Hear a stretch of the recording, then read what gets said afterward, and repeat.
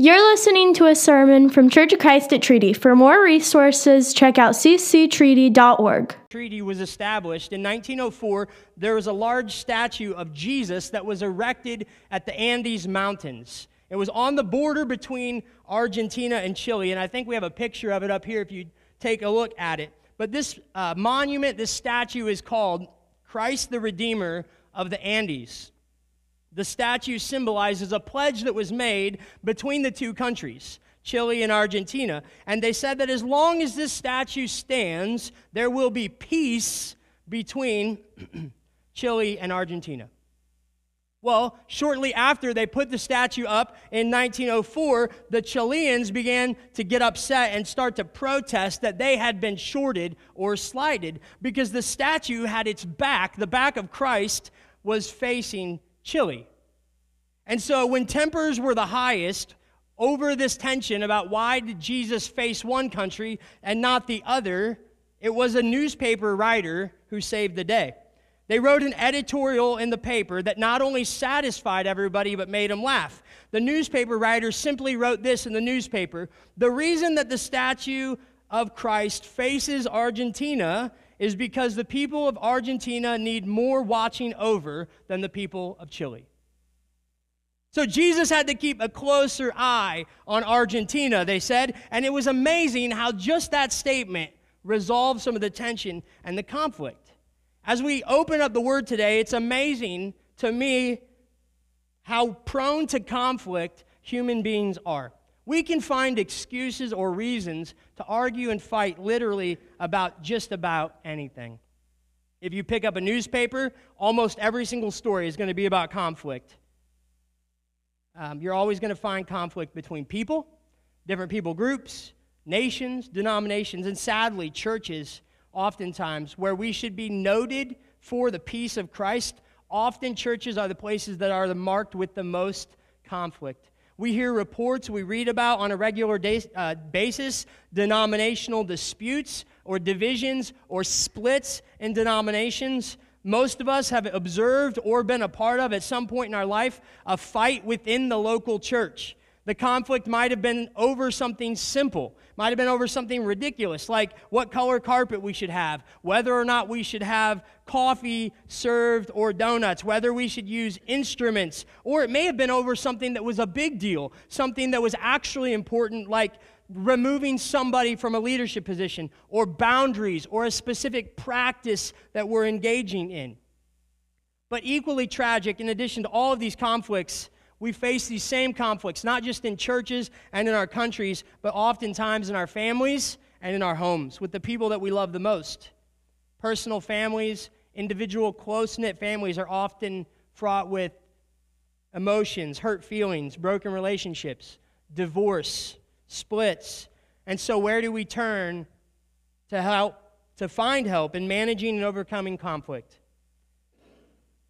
That's where we're going to be today. Paul, for the next couple weeks, is going to address the idea how we handle conflict. We're going to see today how Paul addresses directly the cause of the conflict in Rome, specifically, and how if we have love in action, which is what we've been talking about, love that acts towards others, it actually can lead us to peace and to harmony in the church, just like it did in Rome. And we'll learn that the church in Rome was divided into two groups. You're going to see Paul use the language, he says, those who are weak and those who are strong in the faith. Paul uses the term those who are weak and those who are strong. Although we don't know exactly every detail about what was causing the division in Rome, in the church, Paul is going to mention a few conflicts, things like eating meat, things like observing holy days, special days, things like drinking wine. But at the core of all of the conflict, it appears to be a question of observing the Jewish law. And again, if we go all the way back to the beginning of our series, we're reminded that the conflict was about the Jews returning to Rome to their church and saying, this does not look anything like it used to look, right? And how many of us do we go somewhere, maybe you go to college or you move away and you come back and you're like, that does not look like my grandma's church or the church that I grew up in. It just looks so different. And they are conflicts that they're having over the observance and how to continue to, or whether they should, observe the laws that the Jewish people believed. So to clarify, before we dive in, when Paul refers to the weak, This was something that I actually learned and was interesting to me as I studied this, because I always believed when Paul was talking about the weak and the strong in the faith, he was talking about immature Christians, weak Christians, Christians who hadn't been Christians very long. And then he was talking about the strong, the people who had grown up in the church, and the people who had read their Bible every day, or the people who went to church all the time. But that's not, in fact, what Paul's doing when he talks about this. He's referring to the weak in the faith as mainly the Jewish Christians. It doesn't have anything to do with the intensity of their faith. It's about the Jewish Christians who couldn't bring themselves to abandon all of the laws and all of the requirements that they had observed their whole life. So the weak in the faith are those, according to Paul, who have all these traditions and laws that they'd grown up with, that they just cannot wrap their head around how it might actually not matter. But ever since I was a kid, we weren't allowed to do this. You weren't supposed to do this. And Paul's saying that that's the attitude of the Jewish Christians, those who he refers to as weak in the faith. The strong in the faith, Paul's referring to the Gentile Christians mainly, who felt no need to observe the law. The other extreme, the people who are like, the law isn't for us anymore. These were the people who didn't need to observe the law. What the weaker people would say, you can't do that, these people would say, why not? They would say, well, we're not supposed to do that. We've never been allowed to do that. And the strong in the faith, Paul's saying, are the Gentiles who were saying, that doesn't, you're not bound by that anymore. These were people like Paul who might have been Jewish Christians or Gentiles in some way, but they did not feel obligated to continue to follow all of the Jewish laws, all of the Jewish requirements and traditions. So in other words, the weak that we're going to look at today are the ones who conservatively think that something is wrong when it might not actually be wrong. I want us to think for just a second about that, about things that we have always believed or always thought, or things that we've always held or our parents told us, from little things to big things that we just like, that we can't do that, we can't do that, we can't do that. And we conservatively just believe that it's wrong, and it's not actually wrong. Like there's not actually anything wrong with it. And the ones that Paul refers to as strong, they know that it's not wrong, and so they do it. And so you can see the tension of people who are like, no, we can't do that. And then the other Christians who are saying, there's nothing wrong with that, let's go do it, right? And we can kind of feel that tension. But unfortunately, the church and the Christians in Rome were criticizing and condemning each other and fighting and dividing over all of these things.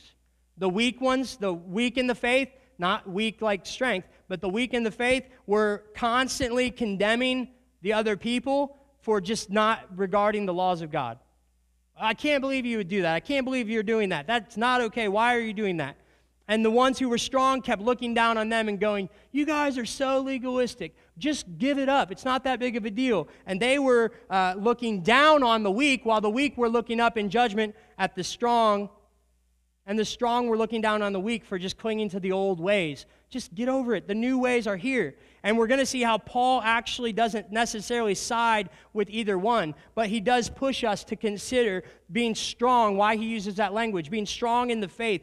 But his goal isn't to say that the strong is better. His goal is to get them to stop criticizing and condemning each other and to accept each other with a spirit of love and unity. And if we get nothing else out of today, can we walk out of here and agree to disagree on some of the nonsense? Amen? Because we don't need help in this world being divided. And so Paul's message is, if they're weak in the faith, so what? Right? If they're strong in the faith, so what? We come together with a spirit of unity and a spirit of love, ultimately seeking Jesus. So let's open up the Word. Starting in verses 1 through 3 of chapter 14, Paul says this, except, big word right there, except the one whose faith is weak, without quarreling over disputable matters. Key phrase we're going to talk about, disputable matters. That's important. Verse 2, one person's faith allows them to eat anything, but another whose faith is weak eats only vegetables. That's not my faith, by the way. The one who eats everything must not treat with contempt the one who does not. And the one who does not eat everything must not judge the one who does, for God has accepted them. We could just stop there and walk out of here, right? For the one who does eat vegetables only, we don't look down on that. And for the one who eats everything, we don't look at them and dispute over things that don't matter. While Paul wants both of the groups to accept each other, he is clearly most concerned about their attitude of the strong, because he starts out and he corrects the strong first, reflecting that the strong, the Gentiles, might be the dominant group. At that time, that was the larger group. That was the more predominant view, as the stronger Gentiles looking down on the Jews for wanting to continue to hold on to their laws. And if we understand the section of what Paul's saying, we have to understand, like I said, weak in the faith doesn't mean they don't have big faith. It just means that they're weak in their conscience in regards to what their faith allows them to do. They are a little bit weaker and more strict about what they are or are not allowed to do. And they're not lesser or Christians that have lesser impact. They just think that their faith allows them to do less specific things than those that the strong feel like it's okay to do. And Paul's message and the bumper sticker for today is accept people who are different than you. Accept people who are different than you. That's what Paul says. That's the cure. You want to know how to engage conflict? Accept the people that are different than you.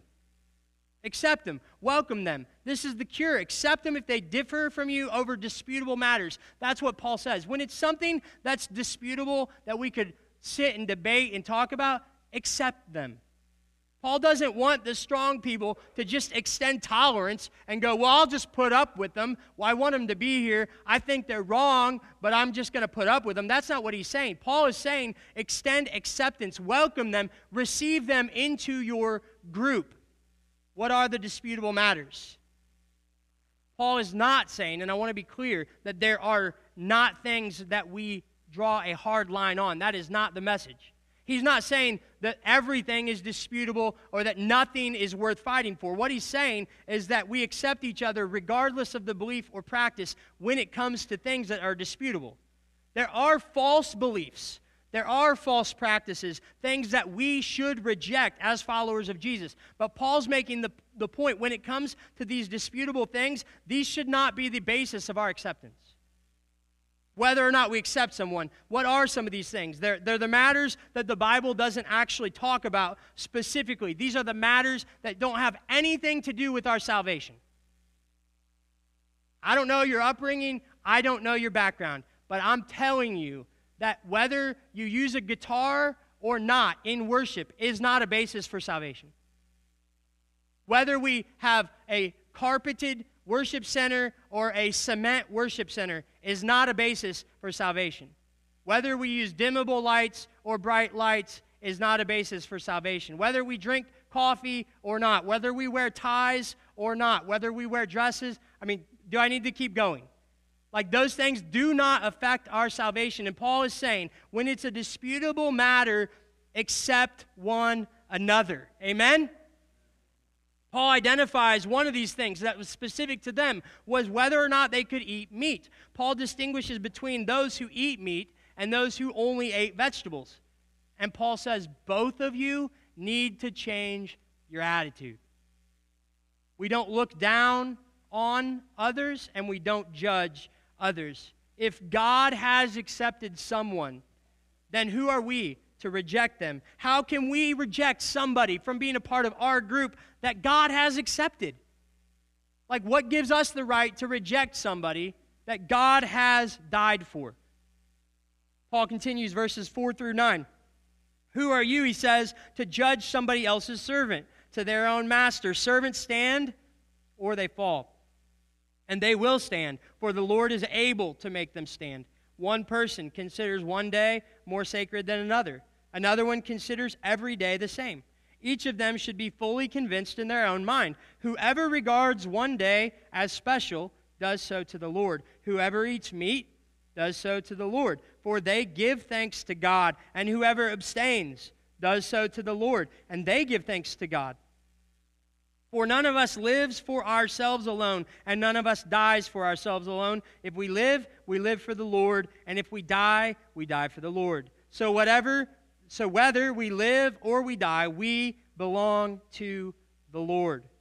For this very reason, in verse 9, Christ died and returned to life so that he might be the Lord of both the dead and the living. Paul asks the question, who are you? Who am I to judge someone else's servant? We are servants of Jesus. I don't get to judge the master, Jesus' children. Paul is saying, who do you think you are? Who died and made you the boss? By condemning other people, we are claiming that we're their master. You just need to listen to me and do what I think.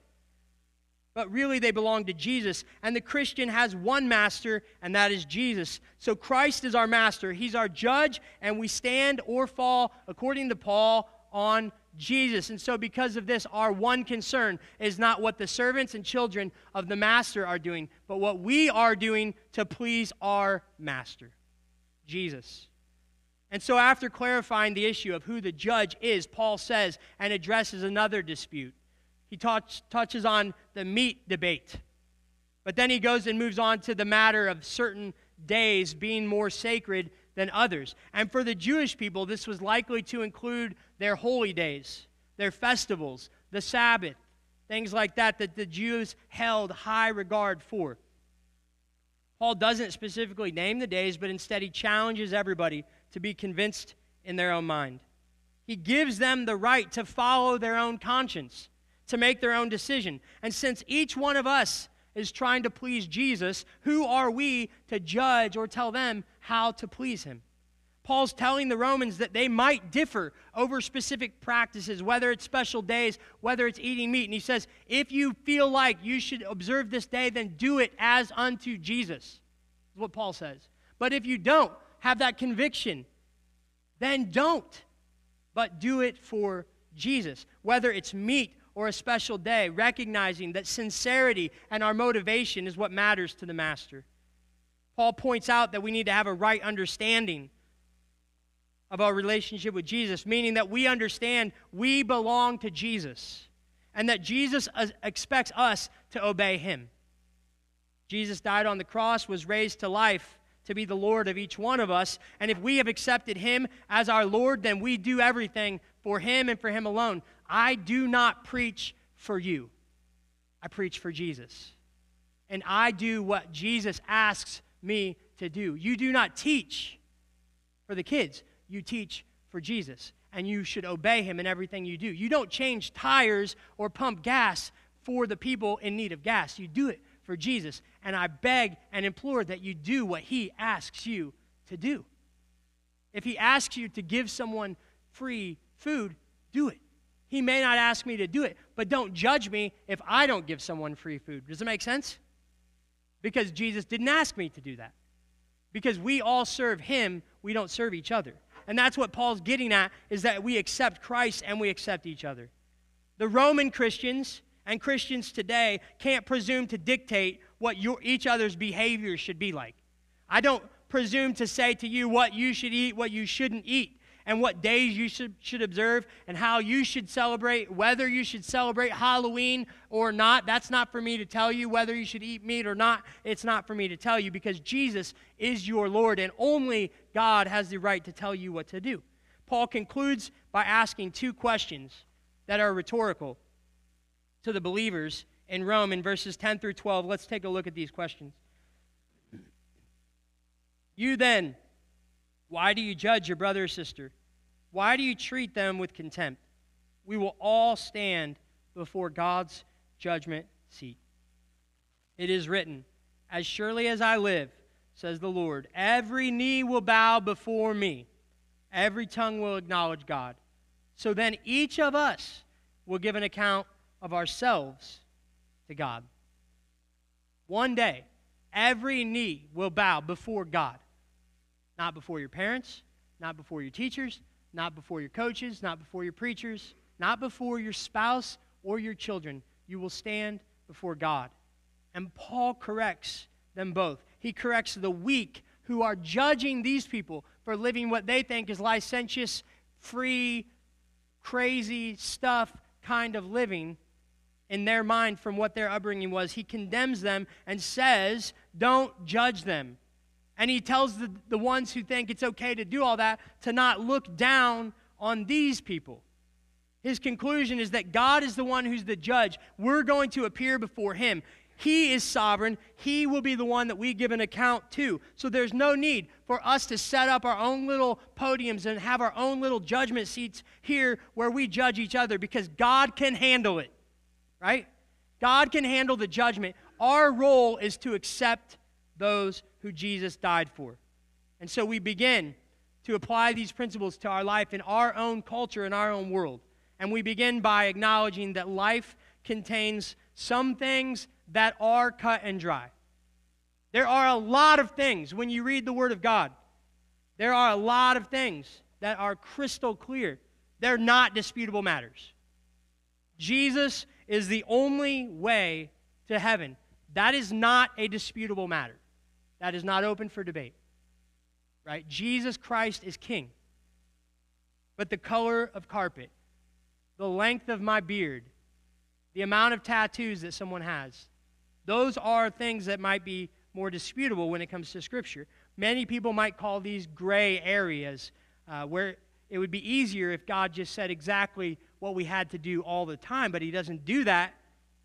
And so life presents us with a lot of things that are kind of up in the air. And as Christians, we want to do what's right, and we want to honor God, and we want to do what the Bible tells us to do. But there are a lot of things that the Bible doesn't address.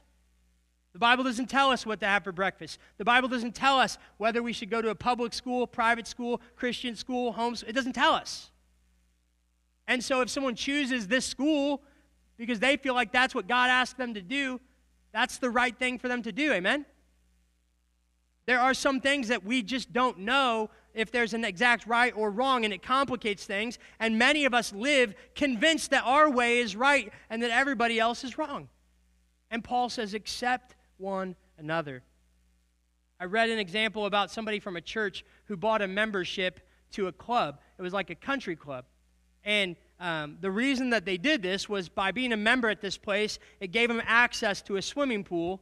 If they were a member, they could swim there, take their family swimming there whenever they wanted. And also the bigger reason was they had a restaurant there that if you were a club member, you got these really great deals at lunch. And so they're like, well, I can go over there for lunch with my family. I can take my friends. We can get great deals on food. And he encountered a church member who told him that that is not a good place for him to belong. The dilemma was that that same venue was used at other times for inappropriate live entertainment, for music that didn't honor God. There was drinking that took place there. There was dancing that took place there. And there was this big dispute. And the question was, should he ever be in the same room where something else inappropriate happened? And that was the tension. And I could sit here and say, what do you think? Should he have joined the club? Right? Should he have joined the club? I mean, we could talk about this and debate this and ask it. We all face these moral dilemmas. And we find out that a company that we buy clothes from uses children for a ridiculous amount of low payment to help make their product, and we're buying the product, so we're supporting this. One of you says, well, we shouldn't support it. Someone else says, it's a $1 shirt. I need a shirt, right? Who's right and who's wrong? That's the dilemma that we face. Many of you might think this guy should not become a member. Just because you can swim, just because you can get a good deal on food, you should never walk in there because they have dancing in there. Some of you think that. We all face these decisions. And for many people, for many things, the Bible gives us clear examples. Here, let me give you one. The Bible says that you shouldn't murder somebody.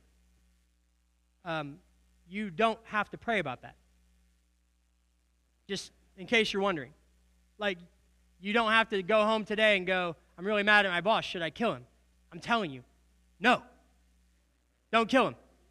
Okay? Bad idea. But the Bible doesn't give us clear commands for every single decision you're going to make even today. Good Christians can disagree. Listen, good Bible-believing Christians can disagree about what might be right or what might be wrong in specific situations. Some might feel really strongly about an opinion. Other people might judge you based on the decision that you make. Should you go see this movie? Should you go to this dance? Should you listen to this band? Should you drink in moderation? Should you go to work on a Sunday? Are you allowed to have a big fancy house? Are you allowed to drive really expensive cars? Should you wear a suit and tie to church? Are women allowed to wear pants? Can we have tattoos? You guys see where this is going? These are all things that would, like good, incredible, Bible-believing Christians disagree on. And when Paul says disputable matters, this is what he's talking about. And so I'm going to take the back door here, so I don't have to tell you what's right. I'm going to tell you what Paul said, because he's smarter than me. Paul gives us 4 things to help us navigate conflicts when it comes to disputable matters. So put one of these in your mind. Maybe think of the one that you have the hardest time with. Okay? I know for my dad, and I love him, and he's incredible, and I'm half the person I am because of him. He just never could really wrap his mind around tattoos. Like, he just didn't get it. He had friends that had them. He just didn't get it. What's the one that you just go, oh, that's not okay. We shouldn't do that. We shouldn't do that. Think about it. Here's what Paul says, 4 things. First of all, we welcome each other as God has welcomed us. Is there any one of us that had to get our act together before we went to the cross?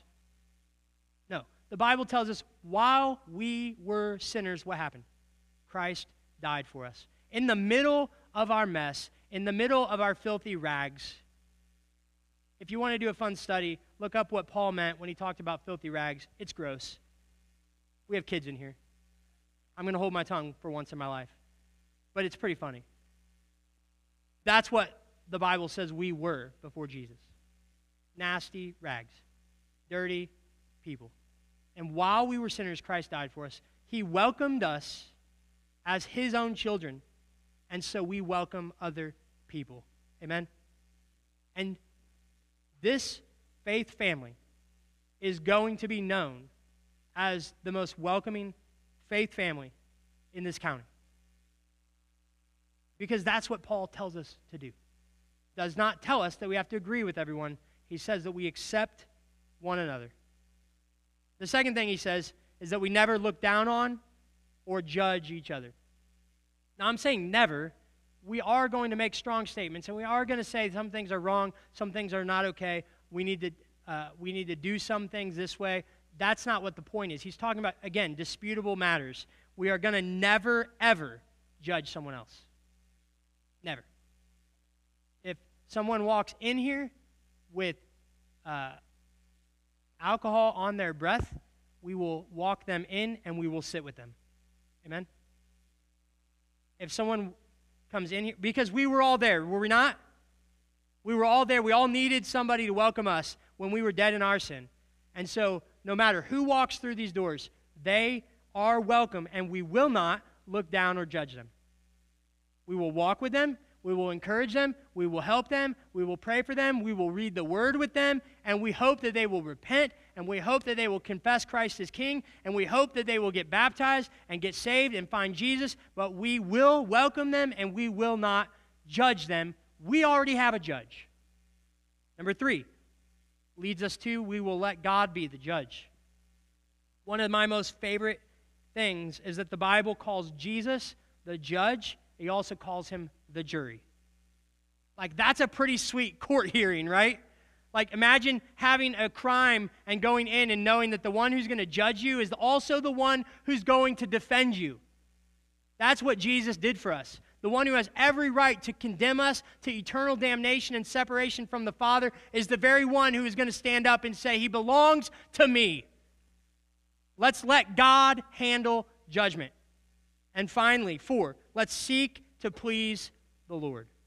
In all that we do, we seek to please him. We do. We seek to do what he wants. If I think about doing something, I don't worry about what someone else here is going to think. I worry about what God is going to think. And my number one priority, my number one goal is to make sure I'm obeying and trying my best to please Jesus. You're going to have haters. What do the young kids say? Like, haters going to hate? I don't know. Right? I mean, you're always going to have haters. You're always going to have hate mail.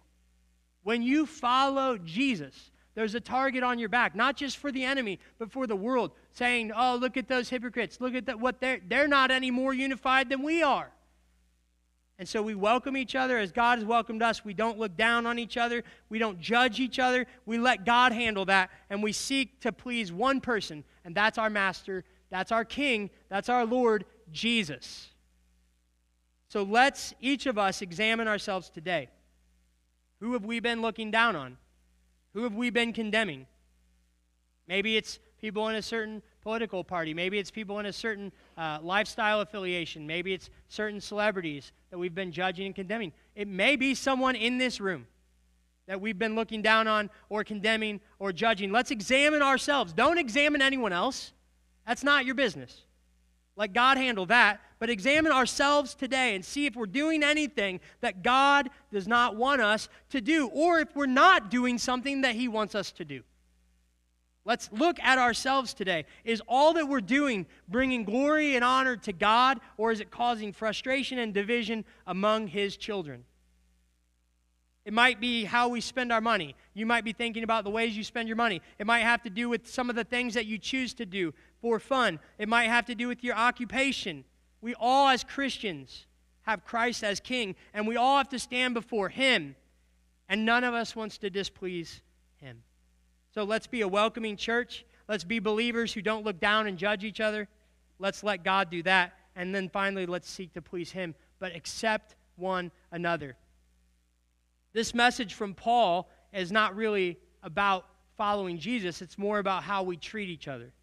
But I want to be clear how we can follow Him. Because if you're not a believer, then some of this doesn't make any sense to you. And in fact, if you're not a believer, you probably practice this better than we do. Because I have some friends who don't follow God.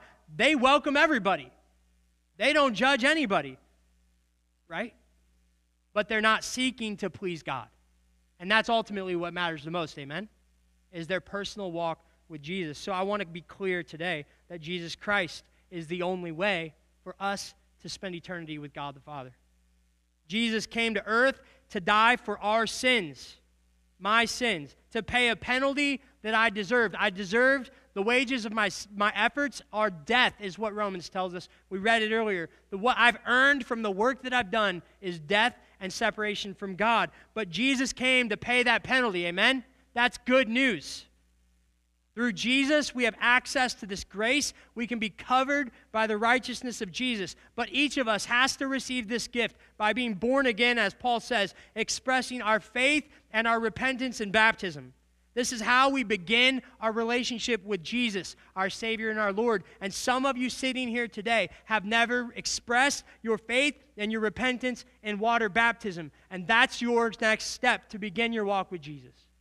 We confess Christ as King, that He is Lord, and we say we aren't going to judge anymore. We're going to welcome people because the same judgment that I pass on others could be used against me. And so if you've never made that decision, today is a great day to choose to surrender to Jesus, to give your life to Him. And after our service today, I would love to stay and talk to any of you. Any of our staff would love to talk to any of you. But for those of us who are believers, listen, I recognize that this is tense, because even as I'm saying this, there are things that I struggle with and wrestle with, and I want to say, like, yeah, but I don't think we should do that. Like, I mean, even as I'm saying what God's told me to say to you, the little devil on my shoulder is like, well, but don't I get to decide what the disputable matters are? Like, I get to decide that, right? Like, that is a disputable matter, but this isn't. Like, this one does matter. And so we really do, as believers, need to practice confession and repentance for where we might be judging people on things that have nothing to do with our salvation. I remember when I was younger, I used to be really judgmental about people who were, like, would say they were Christians. Like, I would call them Christian celebrities. Like, they would drive really nice cars, right? And I'm like, wait a second. You're going to talk about giving and generosity, and you're going to roll up in your BMW? Right? And I used to think, like, how can you be a Christian and be rich, right? But then I met some of those people. There's not more generous people than I've ever met. I mean, like, they're people that give amounts of money away that I'll never make, right? And the things that they do for other people are so incredible. And I realized that was God saying, you're not the judge. Because there are people that have really nice cars that are going to go to hell, and there are people that are poor that are going to go to hell. So welcome everybody, accept them, and share the truth of Jesus with them. And let's let God handle the judgment, but let's be known for the way that we welcome people and love people, ultimately seeking for the glory of Jesus, not the glory of ourselves. Amen?